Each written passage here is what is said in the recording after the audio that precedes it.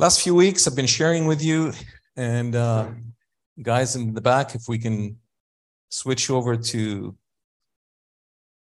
the full screen here, I would appreciate it. By the way, welcome everybody. And it's so wonderful to see you here. It's so wonderful to see you who are online. And we're just so grateful that we can come together and enter his presence together and receive what the Lord has in store for us.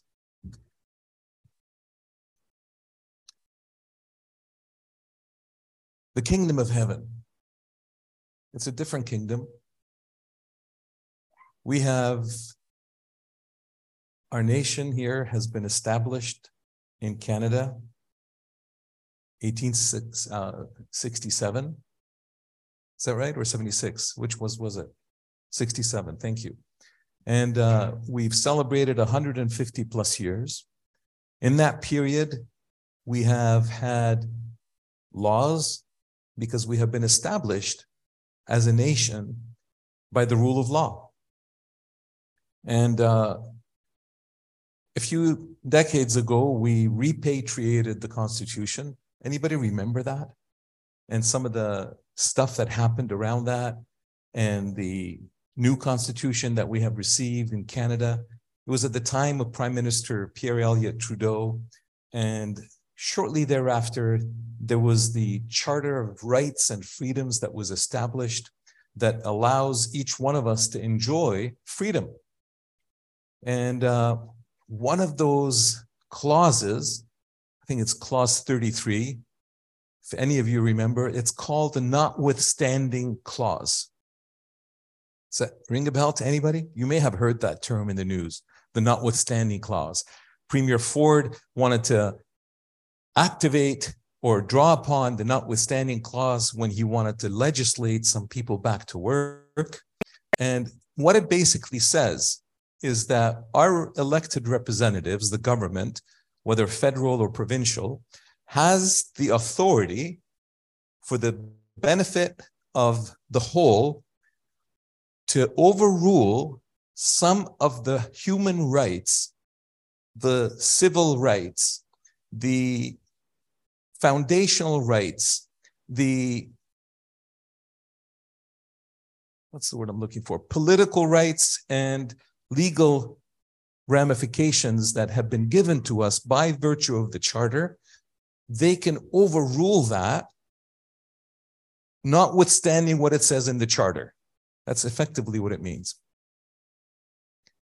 And there's been controversy about that. There's in our history.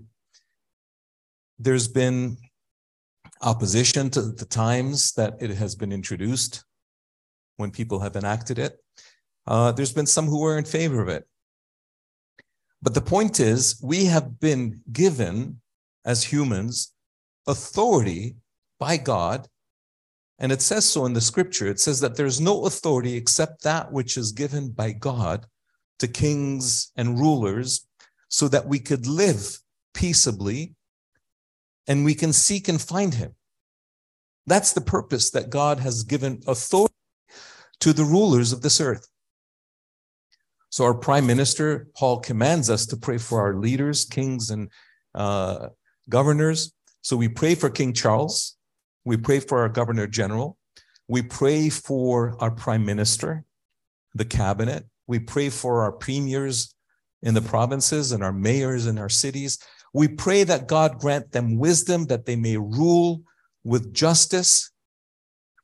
That's an interesting word. That they may rule with justice in such a way that we can live and in the midst of all of it, find God. That's what scripture tells us that that's all for.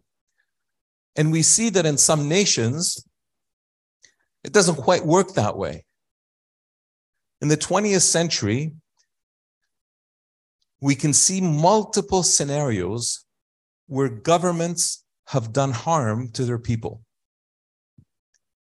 The first genocide was the genocide of the Armenians at the hands of the Ottoman Empire. And that remains unresolved. The Ottomans' descendants, the nation of Turkey, has not admitted it and dealt with it.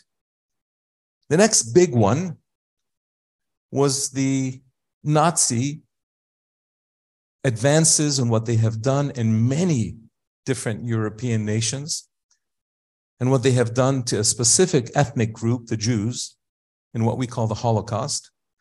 And it was during that time of trying to find justice, there's that word again, in the midst of trying to find justice, that the word genocide was actually made up. It comes from geno, which is race, side, which is killing, the killing of a race. So the word genocide was introduced, and that specific genocide of the Jews was called the Holocaust because many of them were burnt in furnaces. What we don't hear much about is what that war, what Hitler did to multiple millions of Russians that were killed during that same time, civilians, not just soldiers. I'm talking like in the tens. And there was some things that happened after that that we wanted to bring justice. So there was something called the Nuremberg trials, where they arrested and tried Nazi leaders and Nazi, not just political leaders, but also scientists and business people and people that funded it, people that executed it, to try them. Jump a few decades and we come to South Africa. Many of you know that there was a conflict in South Africa between the white and the black South Africans. And there was this systemic system. There was this systemic situation. There was this system that was called apartheid, where there was a favor to the whites and a disfavor to the blacks. And after many years of fighting against that, Nelson Mandela came to power after he was released from jail. And Desmond Tutu, the Archbishop, helped in formulating a solution to deal with it. It wasn't like the Nuremberg trials. It wasn't about restitutive, I'm sorry, I can't even pronounce the word. Somebody help me out here. It wasn't, no, it was retributive. It was retribution. With Nuremberg, it was the retribution, where the Germans had to pay to make things right. They had to pay a price. It was based on the principle of an eye for an eye or a tooth for a tooth. It's the same principle that we teach our kids, by the way. You don't go to sleep now, you're not going to watch TV tomorrow. You don't do your homework, you're not going to get ice cream. You do your homework, you're going to get a reward. Reward and punishment, right? That's the system that's based on retribution. It's based on what we saw happen in Nuremberg. However, there was another system that was used in South Africa, and that was called restorative justice. So we have retributive justice, and we have restorative justice. Restorative came out of the whole concept of the Truth and Reconciliation Commission. The Truth and Reconciliation Commission, TARC, was nicely called, TARC, TARC, Truth and Reconciliation Commission. It was mandated by Nelson Mandela, and it was chaired by Desmond Tutu. And what they did was go around into the cities and villages and towns and listen to people's stories, those that were hurt and those that did the hurting. They listened to the stories of the tribes, and they listened to the stories of the white leaders that were there doing the harm. The jury is out on which system is better. But the system that was used in South Africa was criticized in that the people that came up and confessed their atrocities were given amnesty, were just blankly forgiven. Nobody was tortured. Nobody was put to jail. Nobody was executed. Now, the Nuremberg trials went through their own situation where a number of people were sentenced to long terms in jail. However, at the end of it, some of them were released. Most of them were released. And most of them were killed by specific mercenaries that were out to kill. So we are facing a situation in the world that some of the systems of justice that we adopt, not only as societies, but as individuals, we choose between one or the other. Psychologists today will tell you to raise your children by never telling them that they're good boys and girls or bad boys and girls, but that they've done good things or if they've done bad things. Remove the good and the bad from the child and place it on the behavior. Most of us have learned to do that. And we do that with one another as well. Hey, listen, I got to talk to you about that thing. You're not a bad person, but you just did something terrible. That's good. We're making progress as humans. But the situation still remains that inside of us, we each have this built-in compass. We call it morality. We call it ethics, that distinguishes between the good and the bad. And we judge the good and we judge the bad. And we are constantly training our children to do the same by the way we raise them. So it's a situation that has now become systemic to the entire human race. And we're stuck in it. You know, when you raise a child by telling the child that this behavior is no good and that because you've done it, there's a consequence, automatically that child is conditioned to think of retribution. Johnny stole my marbles at school. I'm going to go punch Johnny. That's the extreme, right? I'm going to go take Johnny's marbles. That's a little bit softer. There's no violence involved. It's just theft. But that's the system that we're in. So in a way, when Jesus says these words, when he took the scroll of the book of Isaiah and read them in the synagogue, when he said that I have come to proclaim good news to the poor, to give sight to the blind, to proclaim freedom of the prisoners and set the oppressed free, in a way he's talking about this very thing. You know, many religions talk about this universal addiction, this addiction that we all have. And it's not addiction to food. It's not addiction to drugs. It's not addiction to drink. It's an addiction to a way of thinking. We're all addicted to our own way of thinking. Maybe addicted is a strong word and it's throwing you off. We're all confident that our way of thinking is the right one. You never go into a conversation saying to yourself, maybe I'm thinking wrong. Let me see what this person is going to convince me. You never go make a real estate deal thinking that your offer is bad. None of us do that. We all feel that the way we are thinking is correct. My wife and I, when we get into an argument, it's usually about the way we think. I don't like the way she thinks about this, or she doesn't like the way I think about this. And then the words get in the way.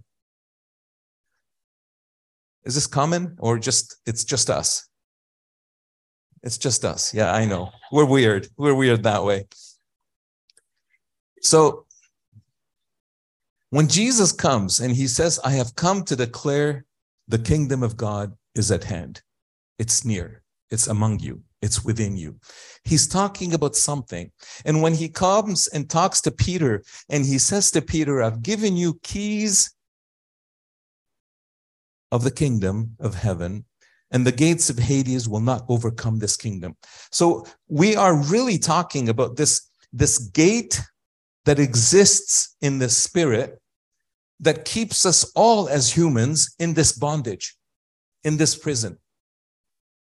Some of us may feel because we have come to know the Lord and we have been born again that we're out of there. You're right, we are out of there. The gates of Hades have released us. But just like when Israel was in Egypt as slaves, they left Egypt, but Egypt was still inside them. We have left Hades, But Hades, hell, in its system is still inside of us. So what I've endeavored to do, and I really appreciate you guys showing up and listening to me rant. I take a lot of time and prayer to prepare these sermons, believing that they are the mind and heart of God for us here at City River and those that we touch. So when we talk about these things, I'm coming at it from the perspective that I really believe that I need these changes and that we all need these changes.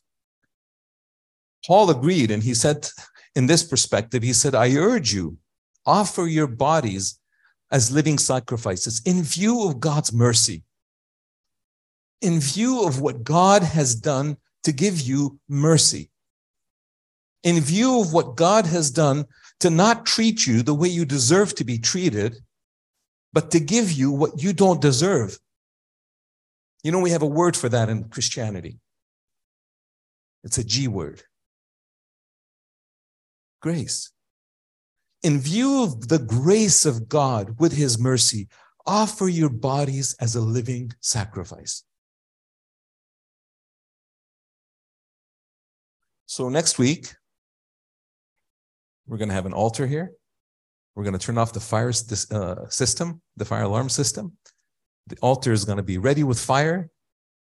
And we're not going to fill the tank for baptism, but we're going to be here to see who among us is willing to offer their body as a living sacrifice.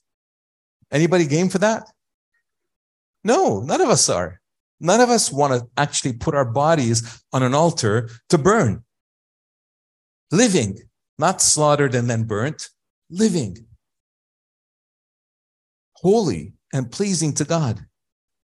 This is your true and proper worship, not standing here and hands up and eyes closed and whatever posture we take. No. That's all. I'm kidding. That's worship. But he's making a point here.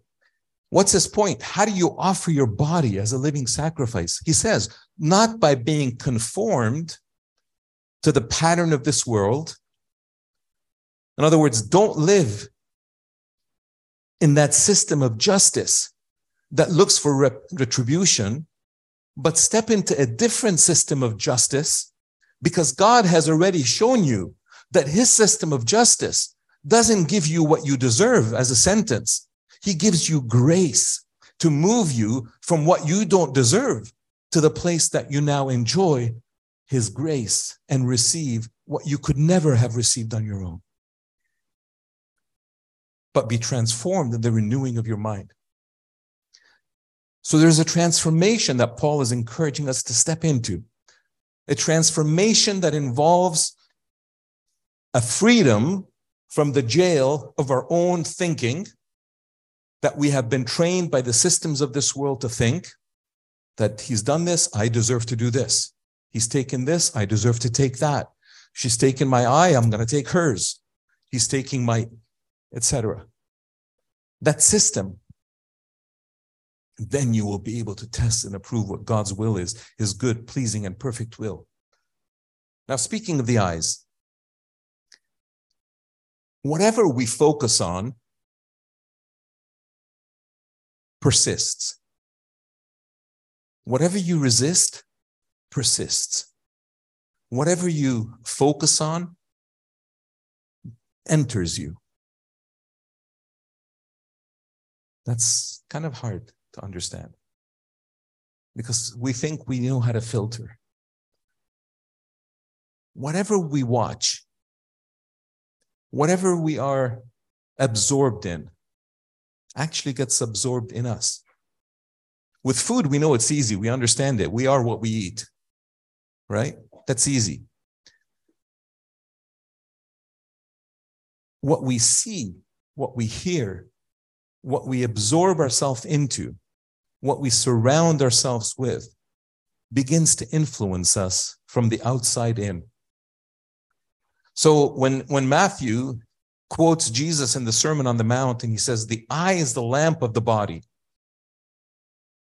If your eyes are healthy, your whole body is full of light. But if your eyes are unhealthy, your whole body will be full of darkness. If then the light within you is darkness, how great is that darkness? So the condition that we as humans are in is darkness. We're all walking in darkness. And as a matter of fact, we sing about it in Christmas. We talk about it at Christmas. There was a light that came in the midst of the darkness, and the light was received, and the darkness changed, and it became lit. But look what Ephesians, Paul says. He says that everything exposed by the light becomes visible. So right now, as you're listening here, and as your conscience is beginning to examine your own heart, your own mind, your own soul, your own ego, the light of God, because we are in an environment where we have invited him to talk to us and to guide us and to change us, his light is actually able to show you things about yourself that you want to suppress and hide. But he's here, and he says that everything that is illuminated becomes light. You know, I quoted the mercy of God as grace.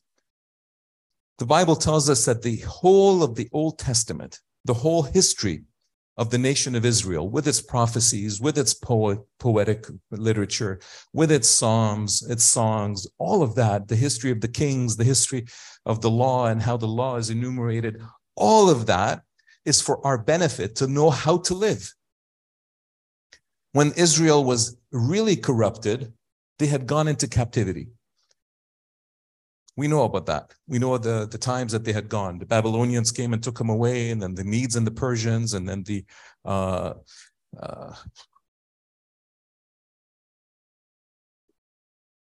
Romans after that. But all throughout, they were under such heavy oppression. They weren't under that oppression when David was king. They weren't under that oppression when they came out of Egypt and they were set free and they took over the land of Canaan.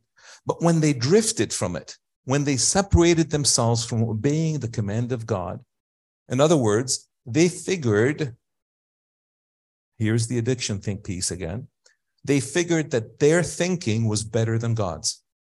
And that's how we entered into this whole mess of sin in the first place. Eve thought she knew better than God in her thinking. Satan and the serpent came and told her, why don't you eat this fruit? It will make you as gods. So she obeyed her mind's thinking, and she made the decision, and she entered into sin, and Adam with her. So God speaks to us through the nation of Israel, and he tells us how he deals with Israel. He says, you will know that I am the Lord when I deal with you for my name's sake. He deals with us, and he says, and not according to your evil ways. God does not deal with us according to our sin. If he did, we would all be destroyed.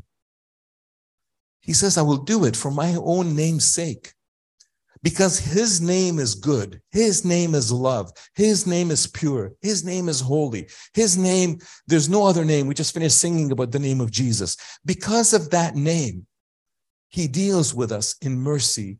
He deals with us in grace.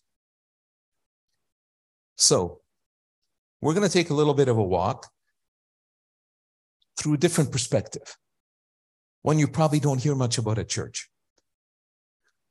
I'm going to talk about the word that is probably a new age word. Anybody familiar with the word consciousness? You're familiar with it? Does it scare you as Christians? Somewhat. I think as soon as we hear it, our antennas go up and we feel, oh, this does not belong in the church. But let me put it this way. Albert Einstein, who lived 1879 to 1955, said these words: no problem can be solved by the same consciousness that created the problem in the first place. That's an interesting thought. He was a genius. So we have to give him some credit. What does that mean? And how does that affect us? All right, let's get mechanical.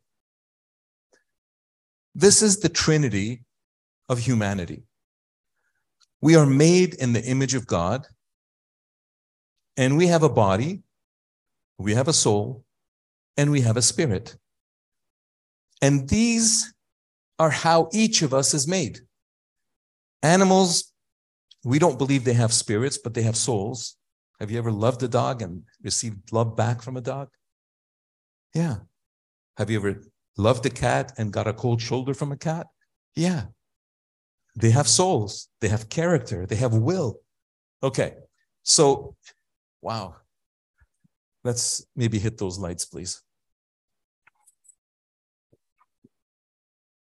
Okay, it's a little bit better. All right, so we have body, soul, and spirit. And each one of those serves a function in our awareness of our circumstances. If we use the word awareness, is that a little bit better than consciousness? Let's see. I'm going to flip things around here. I'm going to call it the human consciousness. The body, ask any dancer, professional dancer who has been trained. They will tell you that they must have good body awareness or body consciousness. They must know this leg goes here, there, but it can't go back here because there's somebody behind me. They know the space around them. They know when to jump, when not to jump, which direction to jump. They have full control with their bodies of the physical around surroundings, so they are conscious of it. The soul, and I'm now speaking to you soul to soul and spirit to spirit. I'm not speaking to you body to body. Well, my body's involved, my mouth is speaking, your ears are hearing, but it's my mind, my intellect is touching your intellect. But I'm hoping that my spirit is touching your spirit. So these are the three levels that we are conscious of our surroundings: physical surroundings, intellectual surroundings, and spiritual surroundings. That is true of every human being. Every human being has a spirit, a soul, and a body. Every human being knows how to use their body to do things. The babies are just learning, and we watch their progression. Oh, wow. They're beginning to express their intellect. They're beginning to say yes and no. They're beginning to say mine and grab.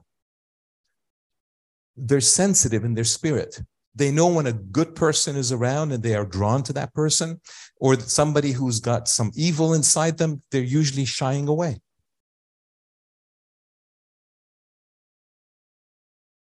At the fall, though, when Eve took of that tree, the fruit of it, something changed. The spirit died.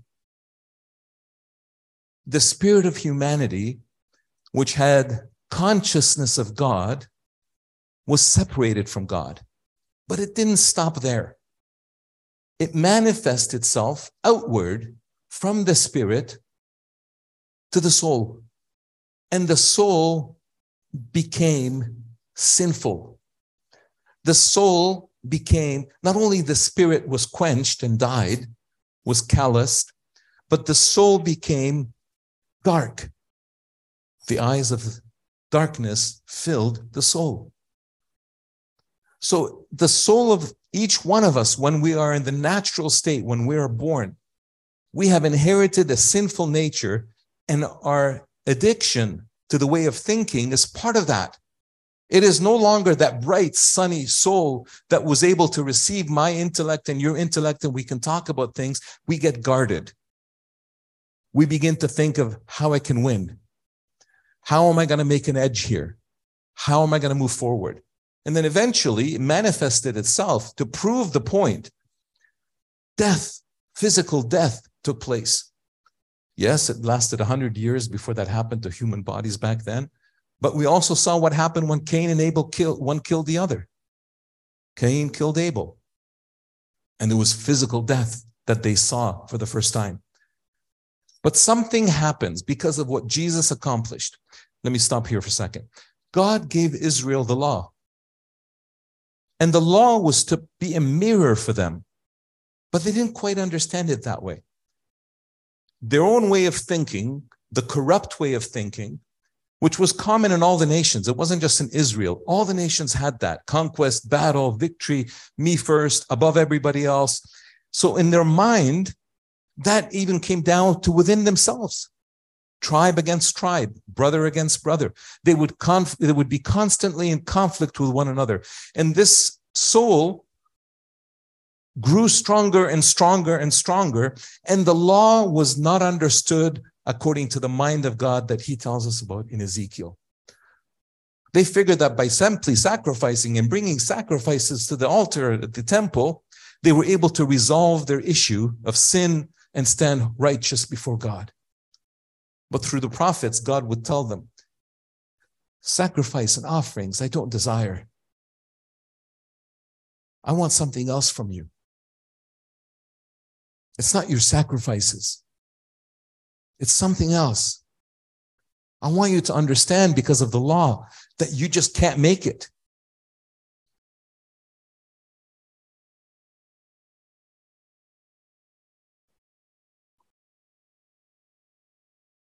So something happens. Jesus came and he put an end to this sacrificial religion. Most other religions in the world have sacrifice built into them because they try to use retributive justice to solve the problem. Israel understood that that's what God was doing. They misunderstood the point. They figured that God was trying to show them the system of law that exists in heaven, that righteousness has to be established by being outwardly good. And Jesus actually said, unless your righteousness exceeds that of the Pharisees and the scribes, you will never see the kingdom of heaven. And all they were trying to do was manifest sacrificial living, sacrifices at the altar, all the outward appearances, so that people would see, the physical consciousness would see that these people are holier. We're not that far off in the church. We do the same sometimes. We sacrifice, we tithe, we do this, we do that, simply to appear good to ourselves even. But God is interested in something different. He's not asking for the transformation of our bodies. He's asking for the transformation of our minds. So in that process, he sent Jesus to show us once and for all that, guys, your system is broken. Not the system of the law that I gave you that is perfect. I have come to fulfill the law, to show you that this whole thing about the law, we think that means that he was simply perfect and fulfilling every commandment. He was showing us something else when we missed it in the church, when we only attribute that he was holy and perfect and sinless. He was all that. But he wanted to show something else in fulfilling the law. He wanted to show something totally different that the law could not address. He wanted to show that the law of God is based not on retributive justice, but on restorative justice, where he comes in and he gives us what we don't deserve. He died in our place. He died so that there would be no more need for sacrifice. He died so that we would be saved by simply believing and trusting that he is that good. And when we do, we call that being born again. And when we are born again, this is what he told Nicodemus, unless you are born again, you will never enter or see the kingdom of heaven. So when we are born again, when we come to the end of our line and say, Lord, I can't do this. And this is something we have to practice daily as Christians even. We have to come to realize in our conflicts, in our conversations, in our fights with one another, in our fights in the world, that there's this internal struggle that we are not able to conquer, and that we need his grace and his mercy today, even as born-again believers. But when we are born-again believers, his spirit comes and dwells in us, that white circle in the middle. And that white circle revives the spirit. But it doesn't stop there. Paul says, work out now your salvation with fear and trembling. We think that that means we have to go and do works. Works will follow. But what has to happen is that the inside, that thing that the Holy Spirit gives us, that new life, that new understanding, that new grace has to continue to flow from within him into our spirit so that our spirit is renewed and constantly revived. But it doesn't stop there. It spills over into the soul so that our thinking, our mind, our attitudes, our will, our decision-making process, the way we think and talk to one another, it has to also change, not because we change it, but because we recognize that it needs change. And in the Proverbs, Solomon says this: trust in the Lord with all your strength and lean not on your understanding. So that when you don't lean on your understanding, you're no longer functioning in the power of this system that is corrupt in your soul, but you're leaning on something else, trusting God. You're in a conflict and you're torn. Do I defend my right or do I just give mercy? There was a young man years ago, hundreds of years ago, who was the son of a merchant. He was doing real well. He was selling for his father the silk that the father would bring across the silk highway, and he would sell it. But something happened. He had a crisis where he saw this poor person. As a businessman, what do you have to do? Make profit. Today, they teach us that as CEOs or CFOs, your primary objective is to increase profitability for the shareholders. Well, it was his father's business. He finished the deal, and then he took all the money that he made on that deal and the money he had in his pocket, went to that poor person and gave it to them. His father was really upset.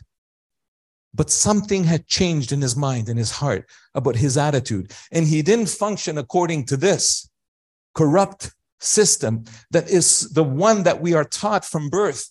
He functioned according to a different system that was something inside of him saying, this poor person needs it more than you do. Bless him. Now, this is what happens in the context of our salvation. There's more to this. There's something called the baptism of the Holy Spirit. When the baptism of the Holy Spirit happens, you are basically taken by Jesus and dunked, baptized into the Holy Spirit. And that's the Holy Spirit outside here. You're inside that Holy Spirit bubble. But it doesn't mean that anything inside has changed. Evidence of that is that your body still corrupts. I get older and I have aches that I didn't have a year ago that I have today. It takes longer to heal today than it did 5 years ago or 2 years ago. We still get sick. That means that this corruption is still working in here. Death is still working in us, which is not too far a leap to understand that it's also working in our souls. Being born again, spirit-filled, baptized in the Spirit, Christians, doesn't resolve this issue for you. Something else has to happen. You have to come to the crisis of realizing that your mind is still corrupt. And that's the process we call sanctification. And this is a day-by-day struggle where your soul now is being restored, renewed, transformed by the renewing of your mind. Transformed into not thinking you know best, but trusting in the Lord. Practical, we can spend time in talking about what that means in every specific situation that you can bring. But it's against the grain of everything that we have been taught as humans. It's a system that's different. And it's a system that God wants us to step into. Eventually, this salvation, not of the spirit only and the soul only, but this salvation complete package manifests itself in one final stage. And that's glorification, where the body is now resurrected. We experience parts of this through healing. We pray for healing for everyone who is sick. Many of us have experienced healing, supernatural healing, that we experience by the body being renewed. And God does that as part of grace, not because you deserve it, not because you tithed enough or didn't tithe enough, not because you were obedient and read your scriptures enough or you didn't read your scripture. It is grace. All those things are good, but it doesn't earn you anything. So when we look at it this way, we begin to understand that there's something that Einstein understood when he said that no problem can be solved by the same consciousness that created the problem in the first place. The problem of sin needs a higher consciousness to solve it. The corrupt mind needs a higher consciousness to solve it. It needs not a soulish consciousness, but a spiritual consciousness. The body doesn't need a physical consciousness. You can put all the salve you want. You can take all the pills you want. It's not going to fix anything. Antibiotics, yeah, maybe close because they kill it's a war. But the rest of those diseases that we get that kill us, physical is not going to solve it. We're still going to die. Mental is not going to solve it either. But for the things that are mental, things that are intellectual, the things that are in our soul, the solution is for us to lean on the Spirit, not only our own spirit, but the Spirit of God who's within us and brings transformation. The young man I was talking to you about is actually St. Francis of Assisi.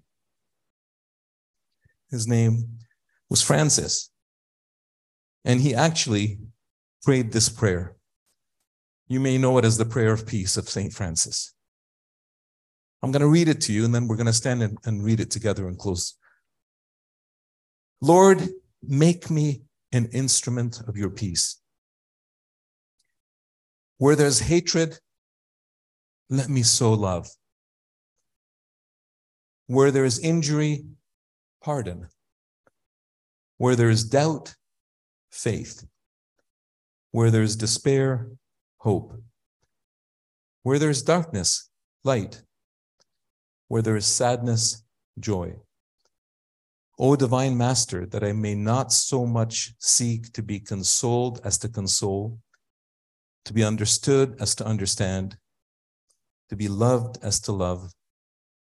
For it is in giving that we receive, it is in pardoning that we are pardoned, and it's in dying that we are born to eternal life. This prayer encompasses the keys that I mentioned to you a few weeks ago, the keys to the kingdom that we have been given.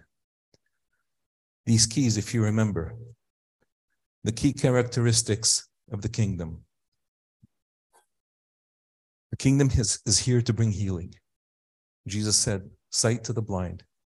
The kingdom is here to bring reconciliation. The kingdom of heaven, one of the keys in it, characteristics, is forgiving and peacemaking. And Francis understood that. So when he says these words, they're all built into that. So I'm going to invite the worship team back up, and we're going to stand. We're going to pray this prayer together, and then they're going to lead us in a closing song. Let's all stand.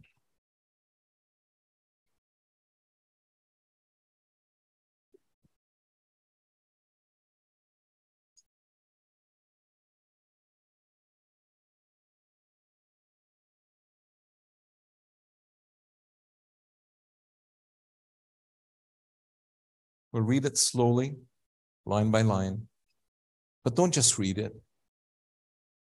Recognize that it's actually the opposite of everything that our minds have been taught to think. It's the opposite of what this world has ingrained us to look out for, number one. We don't lose to win. We win to win. We don't forgive.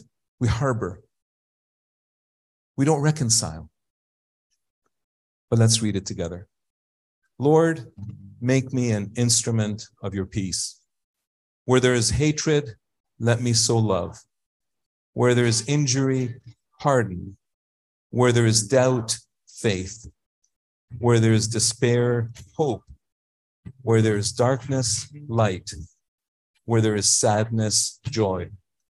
O divine Master, grant that I may not so much seek to be consoled as to console, to be understood as to understand, to be loved as to love. For it is in giving that we receive. It is in pardoning that we are pardoned. And it is in dying that we are born to eternal life. I believe we're all familiar with the blessing. It's gotten so popular during the period of COVID, where different worship teams from different countries have produced videos of the blessing. But let me read it in the context that it was actually given to Moses. In Numbers chapter 6, the Lord spoke to Moses, saying, "Speak to Aaron and his sons, saying, thus you shall bless the Israelites. You shall say to them," this is the part we're familiar with, "The Lord bless you and keep you. The Lord make his face to shine upon you and be gracious to you. The Lord lift up his countenance upon you and give you peace." But this is the part we never hear about. "So they shall put my name on the Israelites, and I will bless them." It is for my name's sake that I will deal with you. I will deal with you according to my name's sake, according to grace, not by what you deserve. So may the Lord truly bless you this week. As we leave here, as we all go our different ways throughout the week, may his blessings continue upon you. May his face shine upon you. May that light that you see enter you, fill you, ooze out through you, from your spirit to your soul, to your body. Where your body needs healing, receive it now in Jesus' name. Where your soul needs healing from experiences, from things you've seen, from experiences you've walked out, from fights you've had, from conflicts you've been part of, from hurts you've received, may your soul be healed today in Jesus' name. And may he grant you his peace. God bless you. Have a wonderful week.